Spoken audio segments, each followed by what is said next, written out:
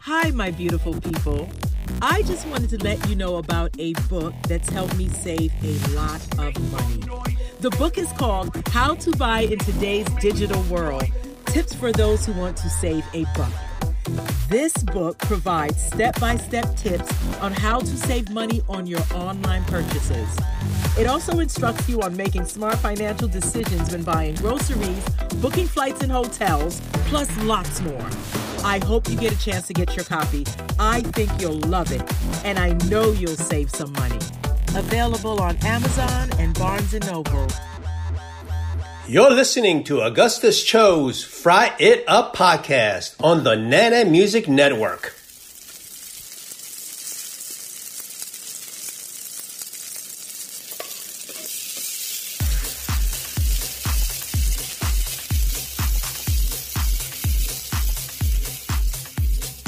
All right, on today's Fry It Up with Augustus Cho, my guest is a comedian, a former personality on the Howard Stern Show, and a newly transplanted Alabamian.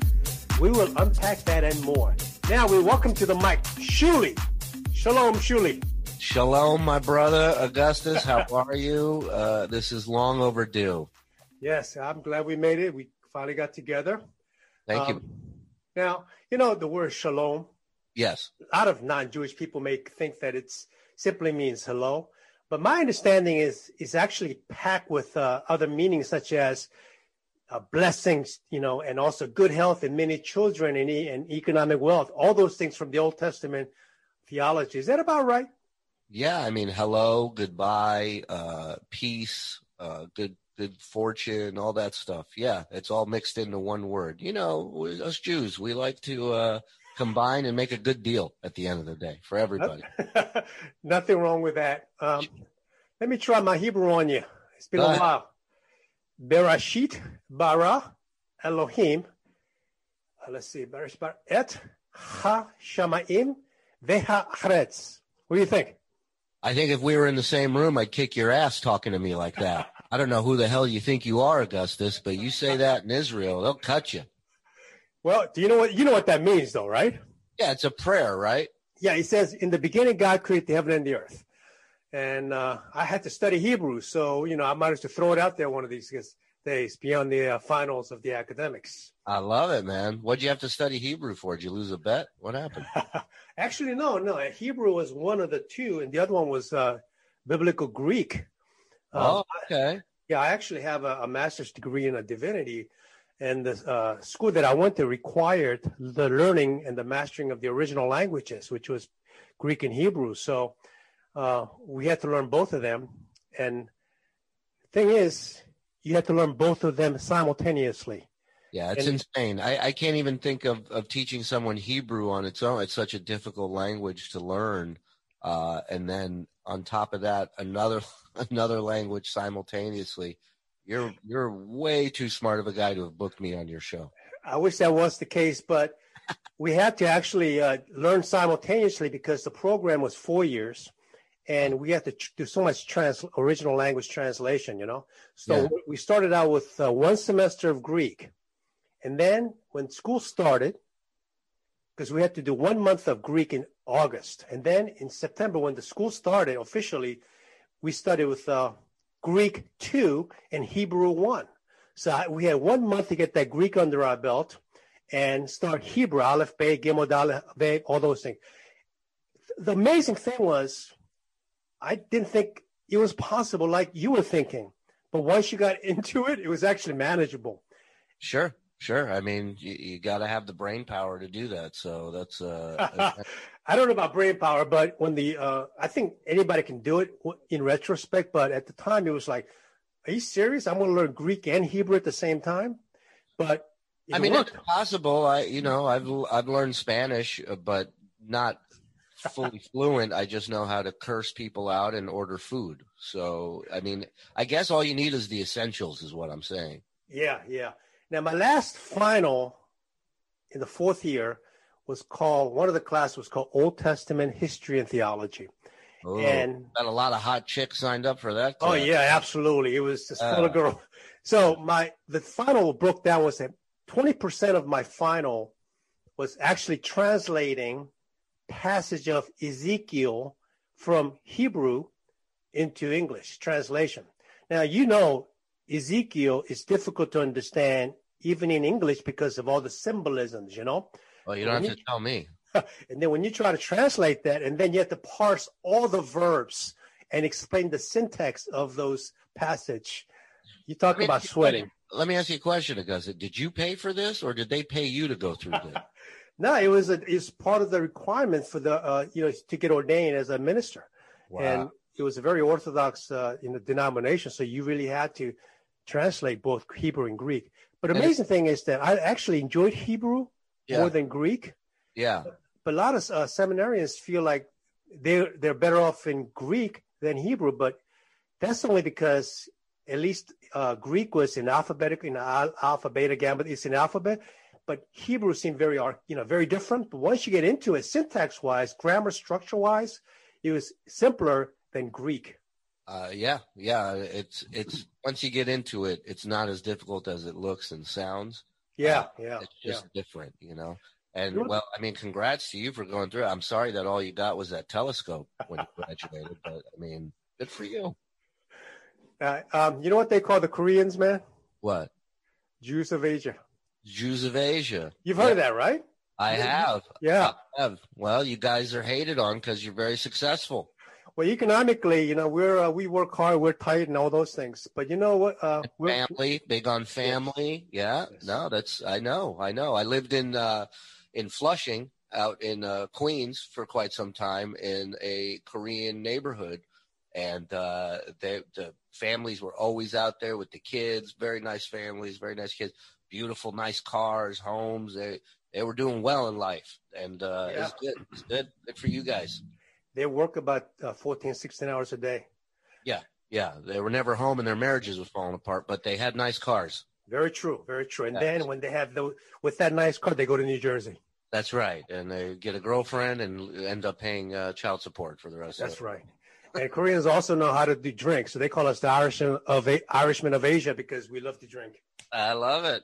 You guys got all the best qualities of every little perk, That's funny, man. Hey. So how you like Alabama? I love it, man. I was living and working in New York for the past 15 years, and we essentially pulled the handbrake on life and came out to the South. I didn't know anything about Huntsville or Alabama. I had some friends out here. They had been talking to me about the real estate game out here and how property is, the value's going up, and Huntsville in particular is this area that's looking to be like another Austin, another Nashville. And so here we are trapped at home in our apartment in New York during the pandemic. And I decided, my wife and my two kids, we all agreed we were going to hop in the car and take a 14-hour quick drive to Huntsville.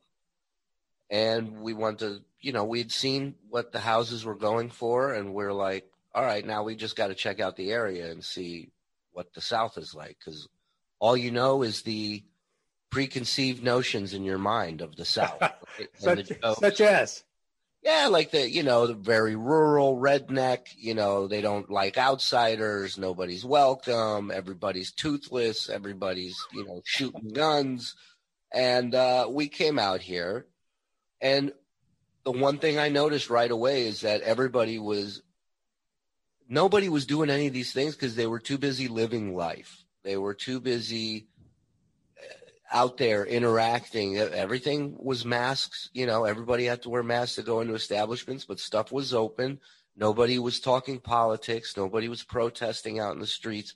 Kids were going to the school hadn't opened yet when we first moved out here, but I mean, there were in the neighborhoods, there were these learning co-ops that were going on, and so there was all this positivity, and it was at a much slower pace than the pace of New York.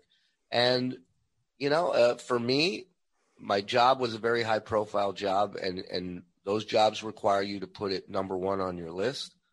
And it had been for 15 years. Plus I do stand up as well. So the road was on my list. And then below both of those things was my family. And what the pandemic taught me was that my list was ass backwards and that I needed to put my family on top, and that's where they need to stay. So this move was about, obviously something better for me and my wife, but really for my kids, for them to live in a home, for them to have a yard, for them to have friends, be able to ride a bike, all the stuff that they, we're not accustomed to in the city.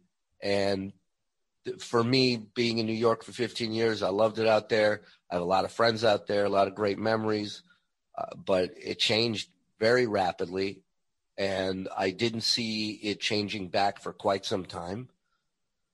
And, we're all getting older, and I wanted my wife to have a home. I was tired of living in a 2-bedroom apartment. And so now here we are. We've been here 7 months.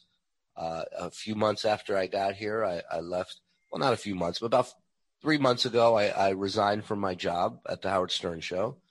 And, it was more for the career change, the jump. I wanted to take a leap. I bet on myself. In this day and age, you leave a radio gig of 15 years. 10 years ago, I would have had to get a job in another radio station. Now you have the ability to broadcast out of your home and make a living. My cost of living is cut in half from where it was. So I don't need to be in the top 10 of podcasts. I just need to make a living and be able to spend time with, my number ones on the list, which is my family. And so far that's been happening. I'm at peace. I'm happier than I've been in a long, long time. I'm grateful for the opportunities and everything I learned in New York, but I'm ready for the next chapter. There you go. You talk about the real estate being cut in half, but you didn't mention that your stress was probably cut about 80%, right? Well, it's so funny, maybe a few days after I resigned, somebody here in town that I see from time to time, we ran into each other, and they said, well, you look about 10 years younger. They go, I don't know, are you doing something? You working out? I said, well, I quit my job. They go, that's it. Keep doing it. So, yeah, the stress, absolutely. I wasn't. Look, I love the opportunity I got there and the confidence and the skill that I've learned in the 15 years. But, I'd be lying if I said I was still enjoying myself in my job. I wasn't. It started to feel like a job for the first time in 15 years. And I said to myself, as a fan of that product who was now working there, on day one, I said, when this feels like a job, I'm out. And so that's what it felt like, and that's what I did. Right. We're going to talk about that Howard Stern Show later. But the concrete jungle of New York City has its pluses, and it's okay when you're single or maybe newly married. But it's difficult to conceive of raising children there without grass, and yeah. I get that. Yeah, it's tough. Like I think it just makes your kids grow up faster. Like a city kid is much more aware and street smart than a kid from the suburbs. And, I guess that's a good thing, but, I got 2 little girls and I want them to be little girls and I want them to enjoy life and I want them to interact with other kids. And, man, when I was a kid, you walked out of your house, you got on your bike and you came back when it was dinner time. And I get it. The times have changed. I'm not looking for them to ride off for hours on end, but I definitely want them to feel like kids. I want them to have fun and do, we went on a hike a couple weeks back, the whole family, the dog. And it was the first time in our existence as a family that we did that we hiked on a trail somewhere with the dog and all of us walking together and checking out a creek. And like, it's stuff you don't really think about until you're doing it and you're going, well, then this is what it's all about, right? That's right.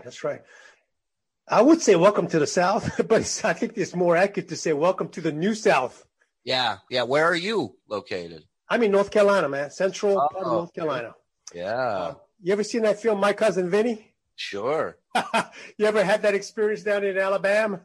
Not not in Alabama yet, but I did have a gig I took a gig a few months ago in Waynesboro, Mississippi.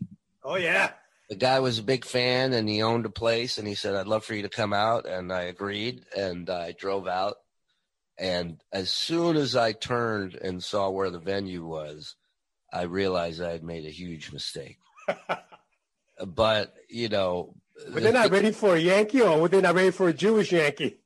I don't think either of us were ready for what was about to happen. Them, me. But as a comic, that story, that material from that gig, plus I feel like those gigs make you better as a comic. How about that? Well, I mean, you have to work your way out of that hole, right? Like if I'm opening for somebody, or if I'm doing a show on my own where it's a packed theater and people paid a minimum $20, $30 a ticket, there's incentive there to laugh. Right. These people have paid their I'm not saying that's the only reason they're laughing. I'm just saying they're lubed up. They're ready. Yeah. The more they drink, the funnier you are, right? Right. And the more you pay, the more eager you are to laugh to get your money's worth out of what you paid. Absolutely. Whereas, let's say a lot of the open mics where comics start are free shows. A lot of, this show, I think the biggest, I think it was $10 a ticket. And, so it's a different atmosphere. You have to be ready for it, but you learn more from those shows than you do from the killer shows that are, 1,000, 2,000 people in a theater laughing their ass off. Anybody can have a great set. Doing a horrible, going up in a horrible environment for 40 minutes. Not everybody can do that. But I guarantee you learn more from that than anything else. And so I went, I talked to the owner. He was a sweet, sweet guy. He tried to kind of in a nice way tell me, you don't have to do this if you don't want to. And I'm like, I'm doing it. I'm going up. And I went up and I did 40 minutes. And that's pretty good. Yeah. And, there were people there that really enjoyed themselves. There were people there that were playing pool. There was a lot going on. And I was there. I was asked to do a job. I'm there. I never turned down a stage because where I started, there weren't a lot of stages. So it's in my DNA that if I get offered a performance, odds are I'm going to take it, So, yeah, but that was a weird, like I felt like everybody there pulled up on horseback, And what's weird is the Jew stuff really kind of goes over their head in places like that because they don't really know what a Jew is, right? It's just I'm just a white person to them. Like they don't know the stereotypes or the jokes about Jews. So it really kind of falls a little flat. And we will be right back after this important message. I see a lot of beautiful couples here tonight. Anybody engaged to be married? No. Wow. Everybody's here with a prostitute. All right, that's cool. No judgment. I'm glad. Are there lifers here? 25 years married? Over? Yes? I can pick you out by the fucked up shirts you're wearing. Yeah. It's not your husband's fault. They dress us so no one will fuck us ever again after 9 years. That's a fact. And we're back. I understand that because when I went to college in North Carolina, right? In Chapel Hill. And my best friend at the time was a soccer player for the school named David Blum, B-L-U-M. I never knew that he was Jewish. We were just, we're just friends, drinking, having a party, all those things. And finally, after he graduated, he tells me, yeah, I'm a Jew. What did he do? Did he have a circumcision and have the Stein or the Berg cut off? I have no idea. Then I realized, okay, well, but it made no difference to me, but it wasn't an issue for us. But I kind of understand even culturally that even now that there aren't that many Jewish presence in terms of cultural impact down there.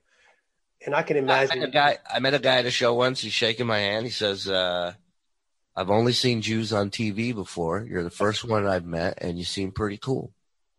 There you go. So you were a diplomat to the Jewish community, to the rest of the Southerners, because they formed their image of Jewish people based on your behavior. Yeah. So be ready for the stereotypes to continue to exist because, I'm no superhero Jew. I'm a Jew that I'll tell you a story. I move out, I'm surrounded by guys who are handy, They fix, they build, they create. They're smart people here.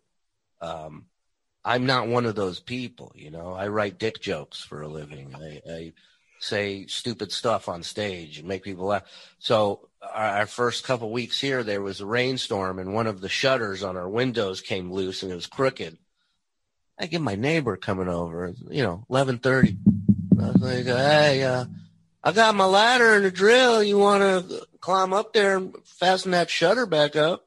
I said, listen, how about you give me the number of the guy who put it up originally, and I'll text them, because this is why I write jokes, so I don't have to climb a ladder on a Saturday at 11:30 in the morning. But that's the type of person I am. I'm not a handy guy. I know my limitations. I know what I'm good at. I know what I'm not good at.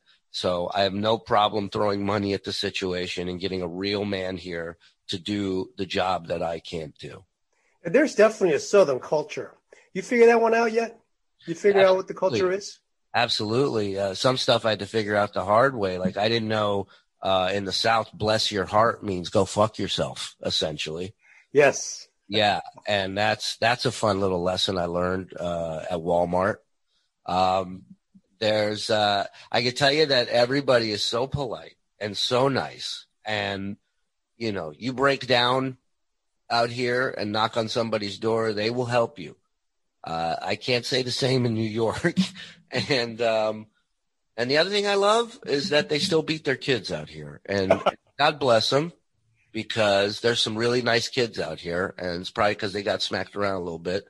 And, I'm not going to hit my kids. I never have. But I like that they know that we live in a playground where, stuff can go down and they may get their ass kicked. So that's good. Keeps them honest. Oh, yeah. Yeah. Yeah. You are now in that pickup country with shotguns. Oh, yeah. And barbecue. Let me tell you something. Not a lot of honking while driving out here. Not like New York. And that's because the guy who cut you off has got a rifle rack staring back at you. So you're not going to honk at that guy. It's a system that works. I don't care what anybody says. I enjoy driving again. I understand. All right. So in Huntsville, have you found a good bagel and lox place yet? No. See, I tell people this all the time. You're going to lose on some things, but here's the deal. You pick up some things too, right? So it's like Raiders of the Lost Ark, Indiana Jones, right? At the very beginning, he's going to steal that statue. He's coming up to it. It's sitting on that pedestal. What does he do? Does he just take it? No. He replaces it with the bag of sand, right? That's right. And then the whole shit comes down on him. That's right. So I'm losing bagels. I'm replacing it with barbecue. Boom, right there. Best barbecue in the world out here in the South. Love it. Found great Italian food. And that's the other thing. You find these hole-in-the-wall places out here that make the food that you used to get back home, that it's better than it was back home. That's right. That's right. It's just a matter of time before another Jewish person will leave New York from Manhattan, come to Huntsville, and open up a bagel shop that will make that good bagel and lox. Well, I promise the people of Huntsville that I will completely lie when asked how it's going out here when other people from New York ask me. They go, how is it? And I go, it's crazy. Everybody's toothless. They're all having sex with each other. I don't know what's going on. My kids are being beaten every day. Don't come here. Whatever you do, don't come here. And then I hang up the phone, and all of us in Huntsville high five. And we go, it's still ours. Nobody knows the secret out here. I love it. I think I'm going to try that, because I'm surrounded by transplanted Yankees all the time, and the quality of the Southern life is gone. That's what I'm saying. People are impatient now at the stoplight. Like, I'm not bringing that to the table. I'm assimilating. Listen, I was born in Israel, right? My parents, they're from Israel. They met in the Israeli army. We came to the States. Now, when we came to the States, my dad didn't sit here and force us to eat kosher, right? He would sit there and he'd grill us a cheeseburger, or we'd stop somewhere and get a burger and a shake, and he wouldn't give us shit. Now, my dad kept kosher. My mom kept kosher. They never forced it on us because we were here now. Isn't that what immigration is all about? Assimilation? 100%. 100%. That's why I listen to country music now. I'm here now. I like it. I don't go that far, man. I got to tell you. Listen, I got it. Not the pop shit you hear on the radio at the award show. I'm talking a guy, a guitar, and a goddamn story. That's country music. That's a real honky tonk. The outlaw shit. Yes, that's what I'm talking about. But listen, I'm here. I want to give it a chance. I want to give it all a chance because it's not fair to me. It's not fair to them for me not to open my mind to where we're at now. That's what life's all about. When it's all said and done, the toys, the shit you own, it means nothing. What you've learned and the stories you've got, that's the winner in life. That's right. That's right. I like that philosophy. It's not the material things. It's the experience of life. Yeah. You ever figure out why you got that NASA down there, NASA Space Flight Center, and it's called Marshall Space Flight Center, named after George Marshall, was a chief of staff in the Army? What's he doing with the name, the Marshall Space Center down there? I don't know. There's a lot of stuff going on out here in Huntsville. There's a lot of government and military thing. There's this place called the Arsenal. It's a whole, military. I think it employs both non-military and military. I think it employs about 40,000 people. And, occasionally you'll just hear these little booms going off of like them testing rockets out here, or you think nobody knows. And when you ask somebody, your neighbor, you say, "Oh, what do you do for a living?" They go, "I work at the Arsenal." "What do you do?" And they go, "Well, have a good day." You don't have the need to know. Exactly. And that's the thing with Huntsville in particular, per capita in the South, there's a lot of rich people out here because there's a lot of really intelligent people out here as far as technology, software, engineering, scientists. The FBI has a headquarters out here. Google has a headquarters out here. I believe Tesla is coming. I think Sony might be coming. I mean, it's really, I drive 10 minutes out of my house and I'm in a metropolitan city, Yeah, So, I mean, you already have Toyota and the Mazda plant down there. Yeah. You must have good sushi, right? Oh, yeah. Sushi's rocking out here, brother. And a place out here, I Heart Korea. Love it. We go there all the time. Oh, yeah? Oh, yeah. Great little place. You're speaking my language now, man. Telling you, brother.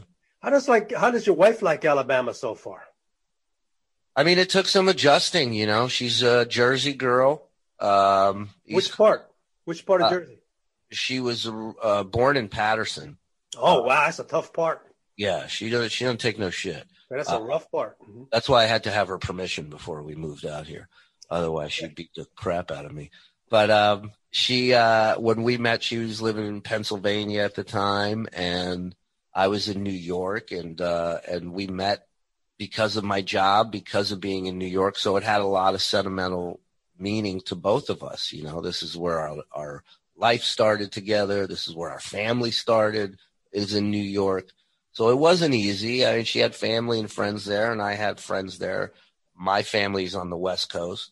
But, like my parents did for us, they left Israel for us. They didn't want us going into the military. They had a hunch that things wouldn't mellow out anytime soon in the Middle East. So they said, you know what? I'm named after my dad's brother, my uncle, who was killed in the 6-Day War. And after he was killed, I was 4 years old. It was 1978. They grabbed us. I think they had $20,000 or $30,000 to their name, and they came to Los Angeles. And they took a lot of shit from friends and family that were like, "Who the hell do you think you are? Your sons are too good to go in the military, but mine are." Mine aren't, because in Israel it's mandatory. You everybody serves, men, women, everybody. So my mom didn't want that anymore, and my dad and her didn't know the language, came to the United States, and worked their asses off for us, only for us. And so my wife and I, we love my folks. We know their story.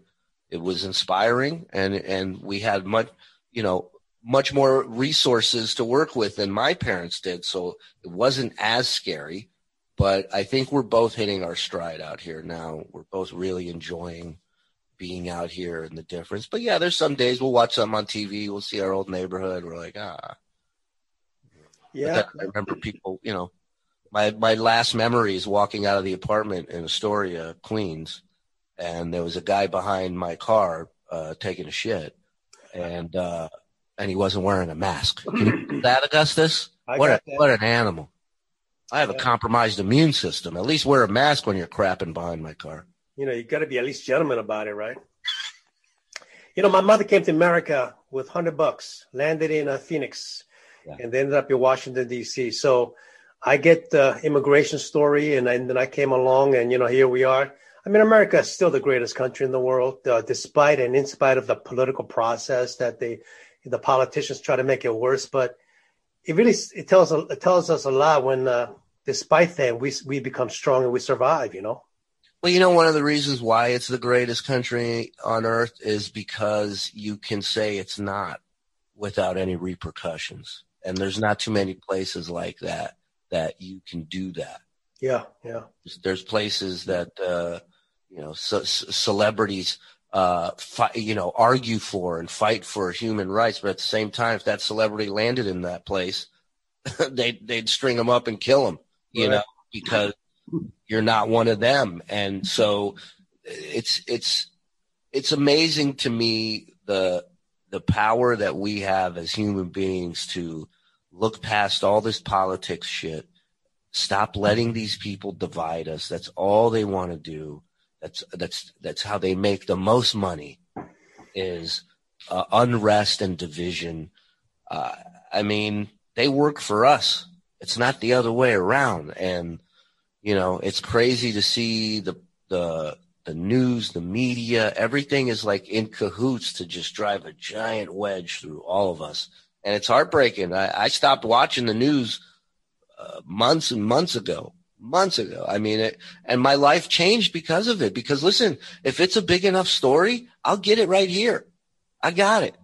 Other than that, all you're doing is just brainwashing me into never wanting to leave my house, never trusting anybody that's different from me. I lived in New York, which is the most, all-inclusive, secular. We're all one. We all are one. But have a different opinion about the way shit's going on out there, or how they handle COVID, or a vaccine. Have a different opinion on anything. And there's no discussion. There's no dialogue with that type of person, because they immediately label you, say you're this, that, the other, racist, Nazi, this, that, boom, boom, boom. We're throwing out shit that you wouldn't call your enemy. We're throwing it out so easily these days. So it's just nice to be in a place where politics isn't everybody's talking point. People are going to the lake. People are going to, it's like, I feel like we're on another planet. Like COVID didn't hit out here. Like politics didn't hit out here. It's wild. Yeah, I personally like the South. I used to work in the garment district up there in Manhattan, so I get what you're saying, but I don't want to go up there. I don't even want to pay the tolls. It used to be the first time I ever went up to New York City, crossed the bridge, was I think 50 cents, late 60s. Now it's like $15. I think the GW is 18 or 20. Midtown, I think, is 14 or 6. It's insane. I never lived in a place where I had to pay to go to work. Yes. Pay to park, pay to work. I just thought, and it's all to better the roads and mass transit, and all of it ran like shit every day when I was there. Yeah. Only reason I used to go up there was actually the two reasons. One was my favorite pizza place. It was called Famous Ray's on 6th and 29th Street. But 49th, no? Or 29th? I think it was around Greenwich Village area. But they shut down, and then there goes that reason. The other one was there's this place in Chinatown on Elizabeth Street, a little hole in the wall. Had the greatest dumpling and all those things, but I'm not going to pay $40 to drive up to New York for, one dish anymore, so I gave it up. Yeah. And it's, that, like I said, things got so wild and so crazy, and our neighborhood was a cute little neighborhood. It wasn't bad for raising kids out there. Everything was in walking distance. It had the vibe of the city, but you weren't in the city. But overnight, it completely changed. Break-ins were happening, cars being stolen, people were throwing, stuff off the balconies into our place. And all you hear is everybody's clapping for first responders every night at 7. And I'm like, well, that's a beautiful thing. I love it, but there's a lot more going on than just that. And Right. I made the choice. My kids aren't going to be traumatized. They're not going to have issues. They're not going to get attacked. We're going to be safe. We're going to go somewhere safe and live our life. I understand. And we will be right back after this important message.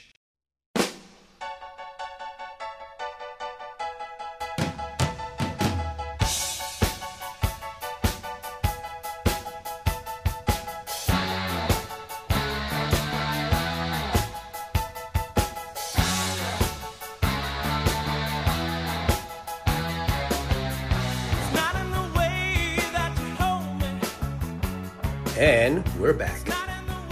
Yeah. You get a dog yet? Yeah. I got a came with the gun. It was a package deal. No, I got a beautiful German Shepherd, all black German Shepherd female puppy.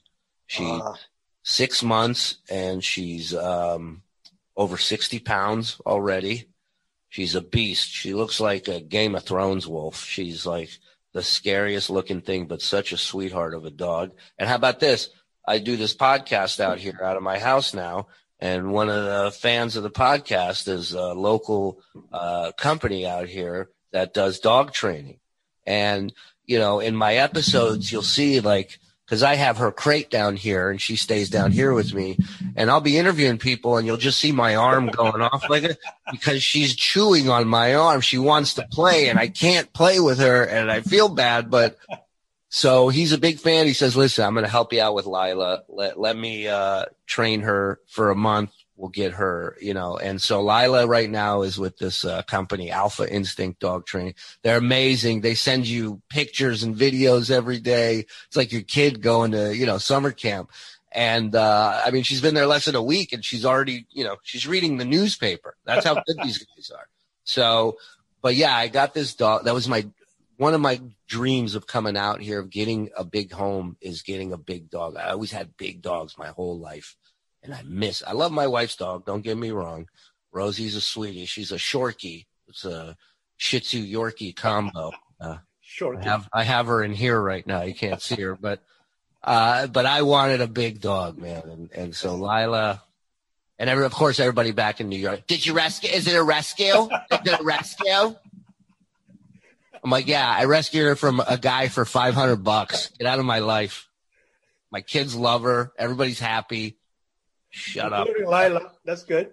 Yeah, Lila is a Hebrew word for night, because she's literally, when I let her out at night to go to the bathroom, I have to have a flashlight. Otherwise I lose her. She's just pure black. So she's beautiful. And again, another perk, another check in the peace of mind column. It's the American dream, have a nice yard with a dog and quiet life. I haven't picked up a gun yet, but I got my concealed carry permit, which I'm very happy about. And, I never had the urge to own it. My dad owned guns. I've gone shooting with my dad. I'm not anti-gun, but I never had the urge to own it. But the minute you own your own home, I feel like a switch goes off and I'm like, oh, I get it now. I get it. Yeah. Alabama's going to be proud of you. Yeah. Well, plus, I'm on the road still. My wife's home with 2 kids. I want her to be able to stop some shit from going down if she needs to. And there you go. She's a Jersey girl. She could do it with her bare hands, but I don't want her breaking a nail, Any woman from Patterson has my respect. Yeah, exactly. Has my respect. Do your children attend the Huntsville City School District? They do. They started going back to school out here, which they are so thrilled about. And they're like rock stars. They're 2 kids from New York, so like everybody in the school is like, holy crap, you guys are awesome. And my kids are like city kids. So they're very different from these kids. My oldest is 11. My youngest is 6. They're both, I tell you, the best compliment I ever got was a guy sitting in front of a bar in Astoria. I was walking them back from school and daycare. We were going back home, and this guy is shit-faced drunk on the stoop of this bar, and he looks and he goes, "Hey," and he points to my 11-year-old. He goes, "That one's gonna be a lawyer or a doctor." And then he points to my 6-year-old and he goes, That one's gonna be trouble." And he's dead on with those comparisons. They're both great, but they love it. They have friends, out the door now. They're play dates every other day. They couldn't be happier. It took them a little bit. My 11-year-old took her a little bit to adjust, but once school started, she got to go back to school, and they got the reaction they got for being different, out here. It's not necessarily a bad thing. Plus, school really isn't what it used to be when I was going as a kid. Now you don't get bullied face to face. They do it online or some shit. You know what I mean? But in my day, they'd stuff you in a locker still. They don't do that now. It's frowned upon. But yeah, they're digging it. They're in school. We don't know if they're going to go. They may go back to virtual next semester just because, there's stuff I want to do as a family, be able to go travel around and shit. And so, but that social interaction is important. So we'll see what's up. Absolutely.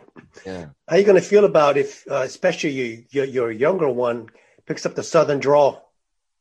I love it, man. I love the accent. I love it. I love that they dropped the letter G off of words that had the letter G forever. Like, I'm fixing to come down there. Right. But are you fixing my truck later? Like there's no G at the end of it. Dressing, fixing, Oh, have you made that big decision yet, Shuli? And which is? I got a vasectomy about 2 All years. right. So which color are you going to be probably by August? Oh, you are in a serious football country down there. And one way or another, you're going to either become a Crimson Tide fan or a Auburn Tigers fan. Have you decided which hat you're going to wear? This is the burning question out here. Are you Roll Tide? Are you War Eagles? Oh, yeah. That's the question everybody asks, and I give the same answer every time. The team I am rooting for in Huntsville, Alabama, is the Jews. Not a lot of players on that team. They need all the rooting they can get. Listen, I'll root for whatever team gets me out of the building alive. So, but you gotta love the Crimson Tide and how they represent Alabama pretty much every season. But you also are a big fan of underdogs, man. You want the little guys to get a taste every now and then too. I'm a little guy. So you haven't decided yet. Listen, here's what I know.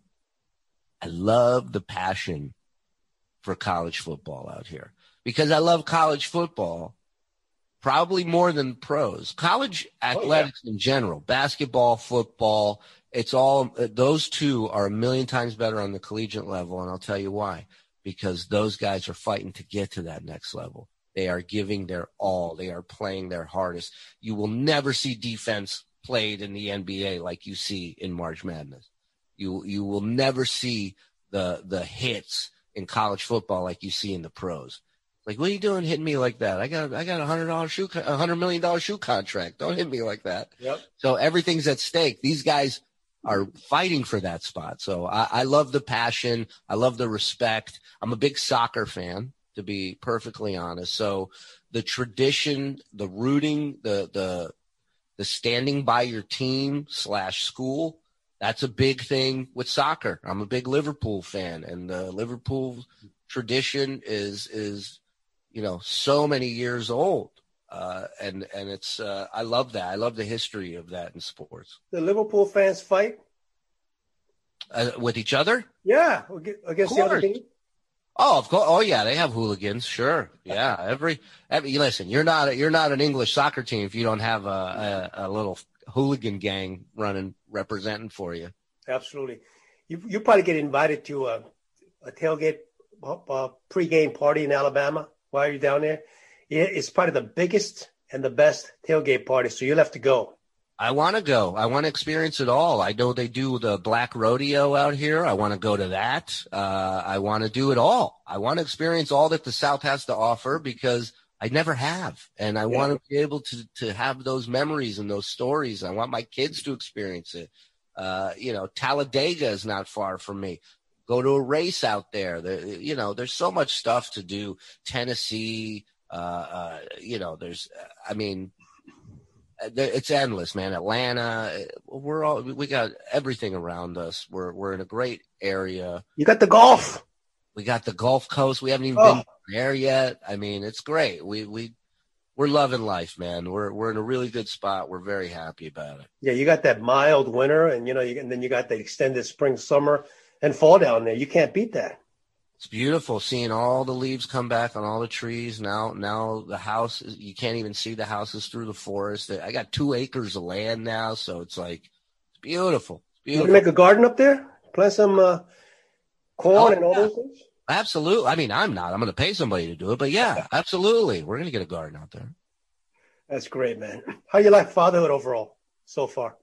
I love it, man. It's like comedy. You still learn every day, right? You're never perfect at it. You're never in a position where you can't gain knowledge doing it. And, my kids are amazing thanks to the mom that they have. I mean, like I said, the last 15 years, my priorities were work, work, work. And so I wasn't involved nearly as much as I should have been and could have been.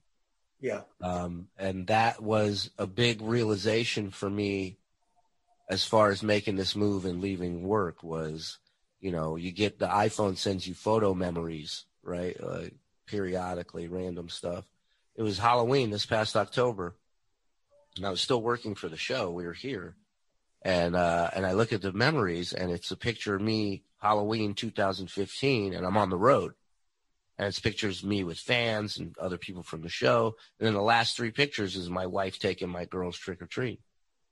And I just, that did not sit well with me. Yeah, that's beautiful, man. Mick Fleetwood said the same thing because he had to give up his fatherhood to his children to keep that Fleetwood Mac alive. And a lot of artists, a lot of actors, and personalities like you, there's a sacrifice there. But I feel like you really caught it on early and you were actually trying to mitigate it and turn it around, which I think is wonderful. Yeah. I mean, like I said, I'm in a position now where as far as broadcasting goes, I don't have to run to a radio station and apply. I can make a living doing this on my own. And the other thing is, look, I'll be honest with you, man. I came from nowhere and got an opportunity to work on the biggest and greatest radio show of all time, a show that I was a fan of for over a decade before I became an employee. And it was all started with a 1-week audition. And I turned 1 week into 15 years. And I made my mark on this show. I was a part of its history. And so if you told me, starting tomorrow, I got to go work in a cubicle and sell insurance, whatever. I don't care. I'm cool. I had enough great memories and great life experiences in that 15 years of not only just working for the show, but touring around the world and performing and working with comics that I used to watch on TV that I've idolized for years. Yeah, I'm cool. I'll rock with those memories and just come home and enjoy the family life. But the beauty is, I still get to do stand-up. I still get to do this podcast and meet people like you. And so that I'm good, man. Whatever happens, I'm at peace, finally. There you go. Yeah. It's nice to hear that you're not living in the past because so many people, they live in the past and they want to dig up the past all the time. But, hey, what is the saying that there's a reason why the rear view mirror is small and then the front windshield is big? You're looking forward, right? It's true, man. I used to tell my wife this saying, because we used to have people in our lives that always had drama in their lives, right? We all got people, though. And I come to realize that, speaking about those people, when you have nothing, meaning nothing going on in your life, there's always something going on in your life. So when you're not active mentally, physically, when you're not doing something, you tend to sit there and bitch about everything or anything. And all you're doing is just wrapping another anchor chain around your neck, and you're just stuck, and you're going to stay there forever. You know, for me, as a performer on the radio show, there were years where I didn't perform on the radio show. And the only reason I didn't is because I was sitting there at my desk when the opportunity arose, and I would say, why am I not there? I'd start talking shit. Why am I could do such a good job. I could do that voice perfectly. Why aren't I in there? Me. That's why I'm not in there. That shitty attitude. And that is, this universe we're in is a boomerang. So whatever you're throwing out, it's coming back at you. So that negative shit energy, that you're going to be wrapped in that like a blanket, like a baby. And the minute you stop caring, the minute you stop worrying and being angry and bitter, that, for me, that's when it all changed. That's when a week later they're on the radio going, oh, did you know Shuli does this impression? And now I'm in the studio, and now I'm doing that voice that I bitched about not being able to do for years. Because I think that's called quantum view of life. Right. Yeah, it is. I'm a big fan of that belief and that system, because it's made a difference, and I see it. Yeah, I think it made a difference because it's actually true. It just takes time for people to realize what the truth is. But, you know, when you get there, then you can see it. It's like removing veil from your eyes. Well, it's funny because it's such I think so many people can't grasp it because it's so simple. Right? Like, it's too, like, they don't get, it's so easy that it can't be true. But, and it's not saying, look, you write something down, you go to bed, and it shows up the next morning. It's not a genie. You have to adjust your lifestyle. You have to adjust your mental way of thinking. Worrying is our biggest downside. It's our biggest, you know, and all you're doing by worrying every day is ensuring that thing you're worrying about is going to become a reality. I tell people all the time, when I worried about money, I was always broke. When I worried about being on time, I was always stuck in traffic. Trains were always delayed, always late. It's just a fact. It's just how my life was. When I stopped worrying about money, even though my gigs went down, my cost of living went up, mathematically, we should have been evicted. I should have had to have called every person in my life to borrow money, and I never called one person. The money always showed up. You sound like chapter 5 of the book, The Secret.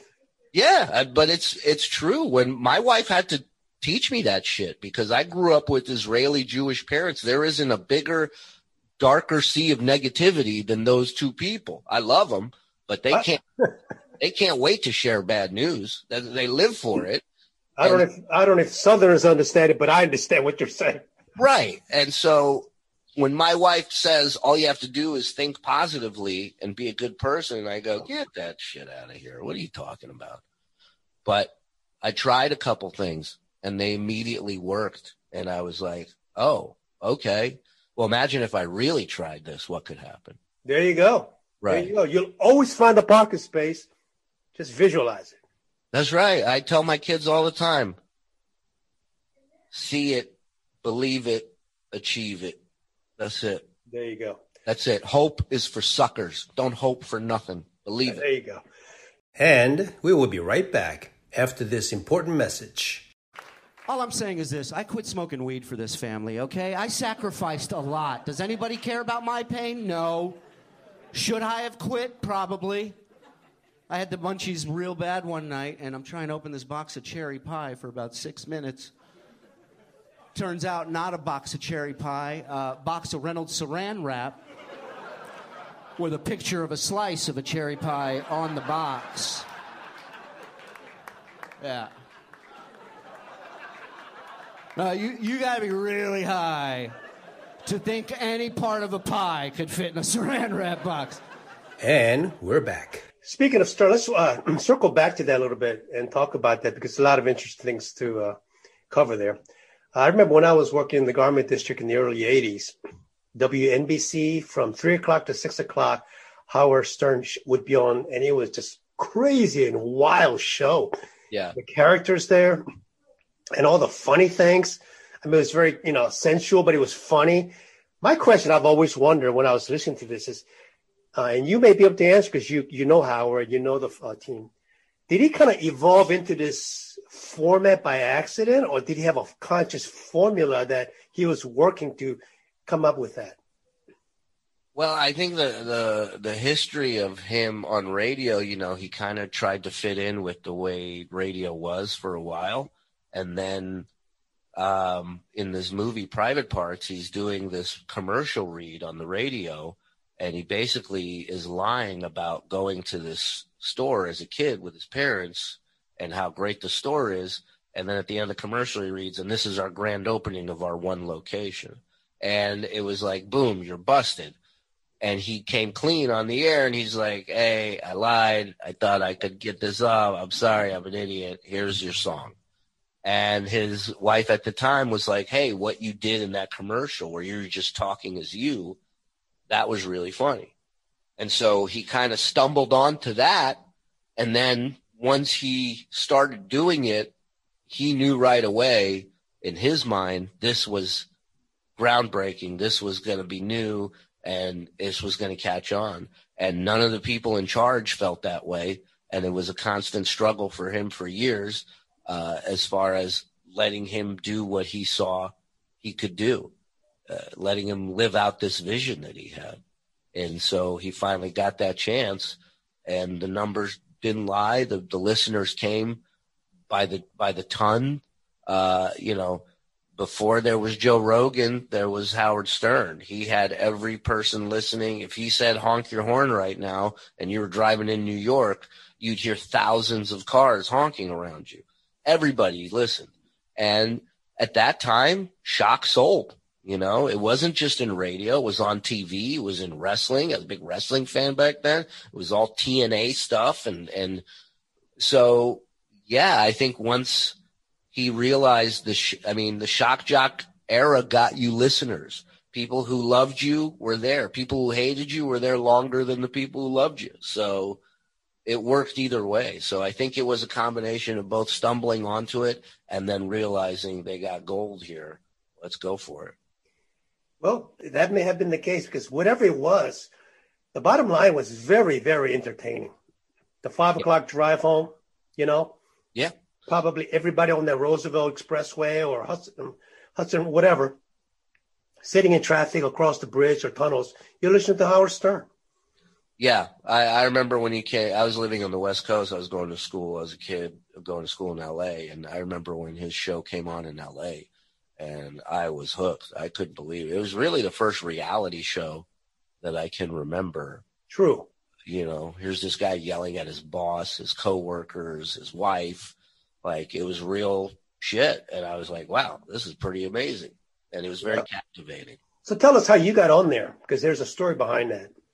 Well, I was a I was a listener for many years. And then they were getting ready to come and do a broadcast out of Las Vegas. And I was living in Vegas at the time, and I just started dabbling in stand-up. And I asked if I could make a bet with them at the blackjack table from the Hard Rock Hotel. And they agreed, and I made the bet, and I won the bet with them. And after that, I treated it like a job. I said, I'm going to call in every day. I'm going to have questions, games, whatever I can come up with. I'm going to contribute because in the back of my mind, I thought maybe one day I'll be able to work with these guys or do something with these guys. Again, visual, right? Yeah, exactly. Calling your shot, manifesting.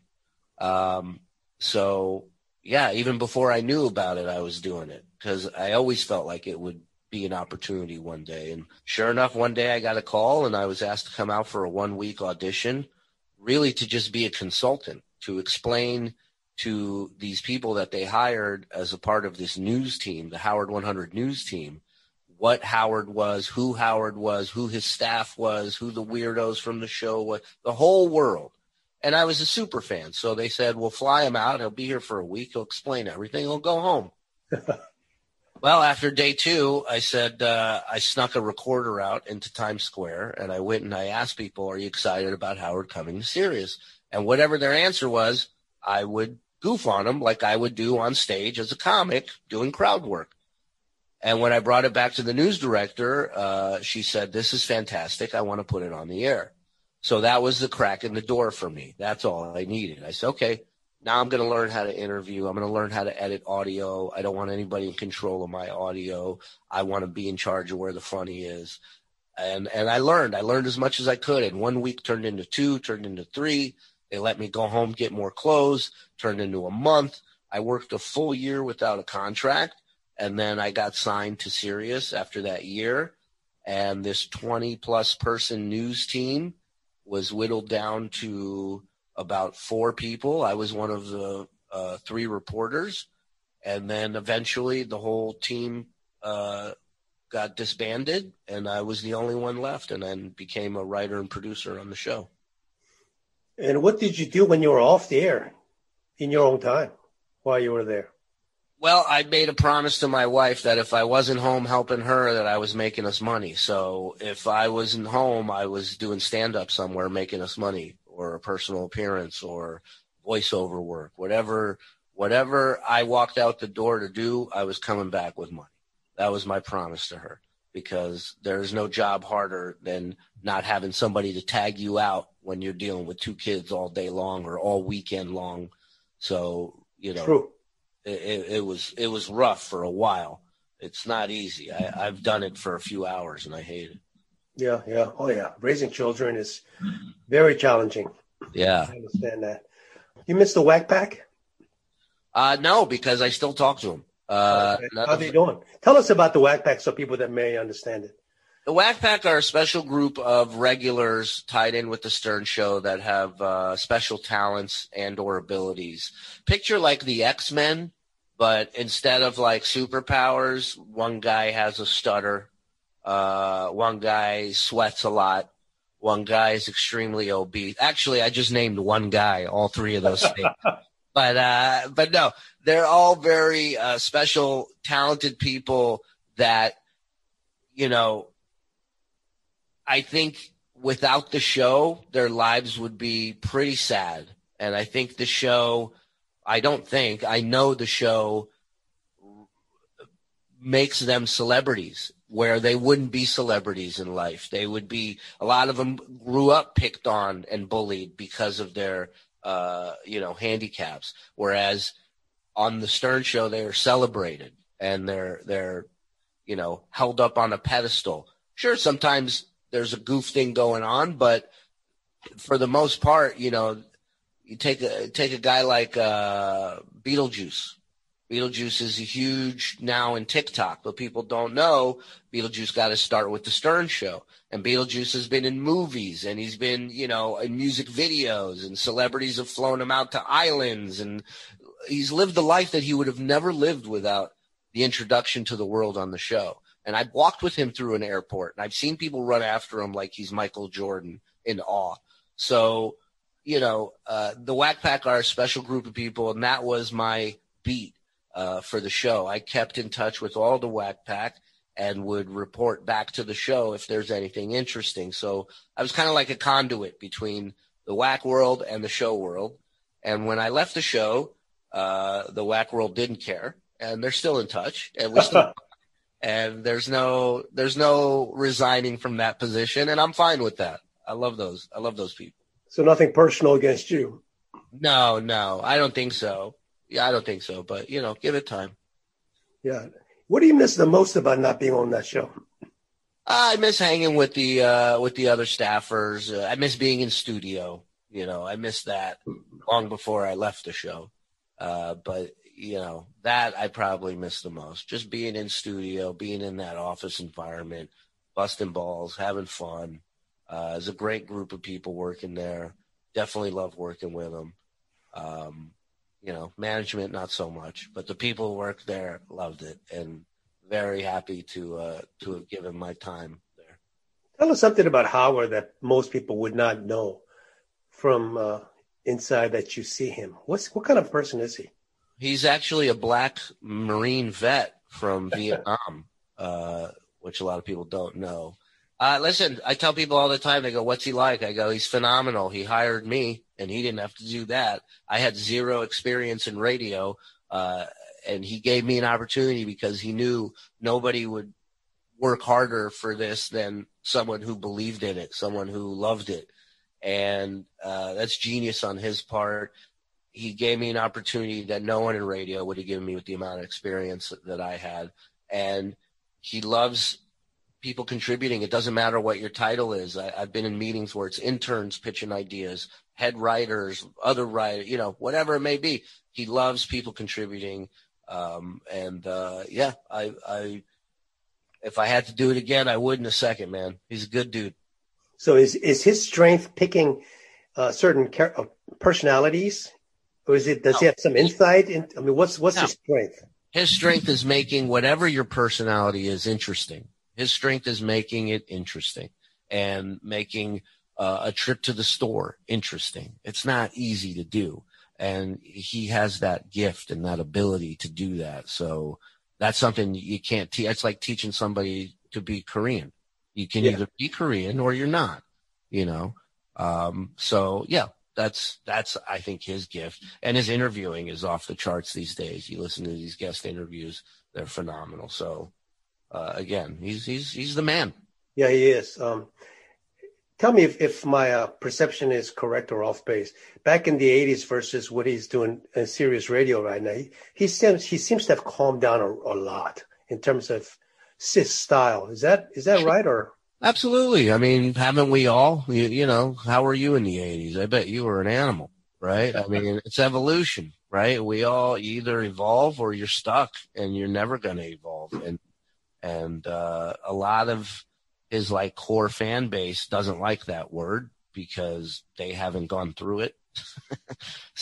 But it's the truth. You evolve. Your kids get older. You want your kids to respect what you do and how you do it. And it changes you being a father and a parent and knowing that, your kids will be attached to your work in a certain way. Right. So, right. And plus nobody wants to see a 70-year-old guy telling a stripper to take her top off. That's just weird. Right. I thought that when WNBC let Howard go, it was a big mistake.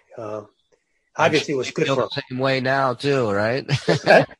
I'm sure they felt the same way a little while after too. Yeah, because I don't think they ever recovered after Howard left in that time slot or any other slot. Yeah. Well, listen, man. We'll see how radio's not long for this world in general, I don't think so. You think? Yeah. Okay. I think once Wi-Fi is available in all cars, it's a wrap, son. I do like that. It's the Augustus Cho channel in my car. So the future is obviously podcasting in your perspective. 100%, especially for stand-up.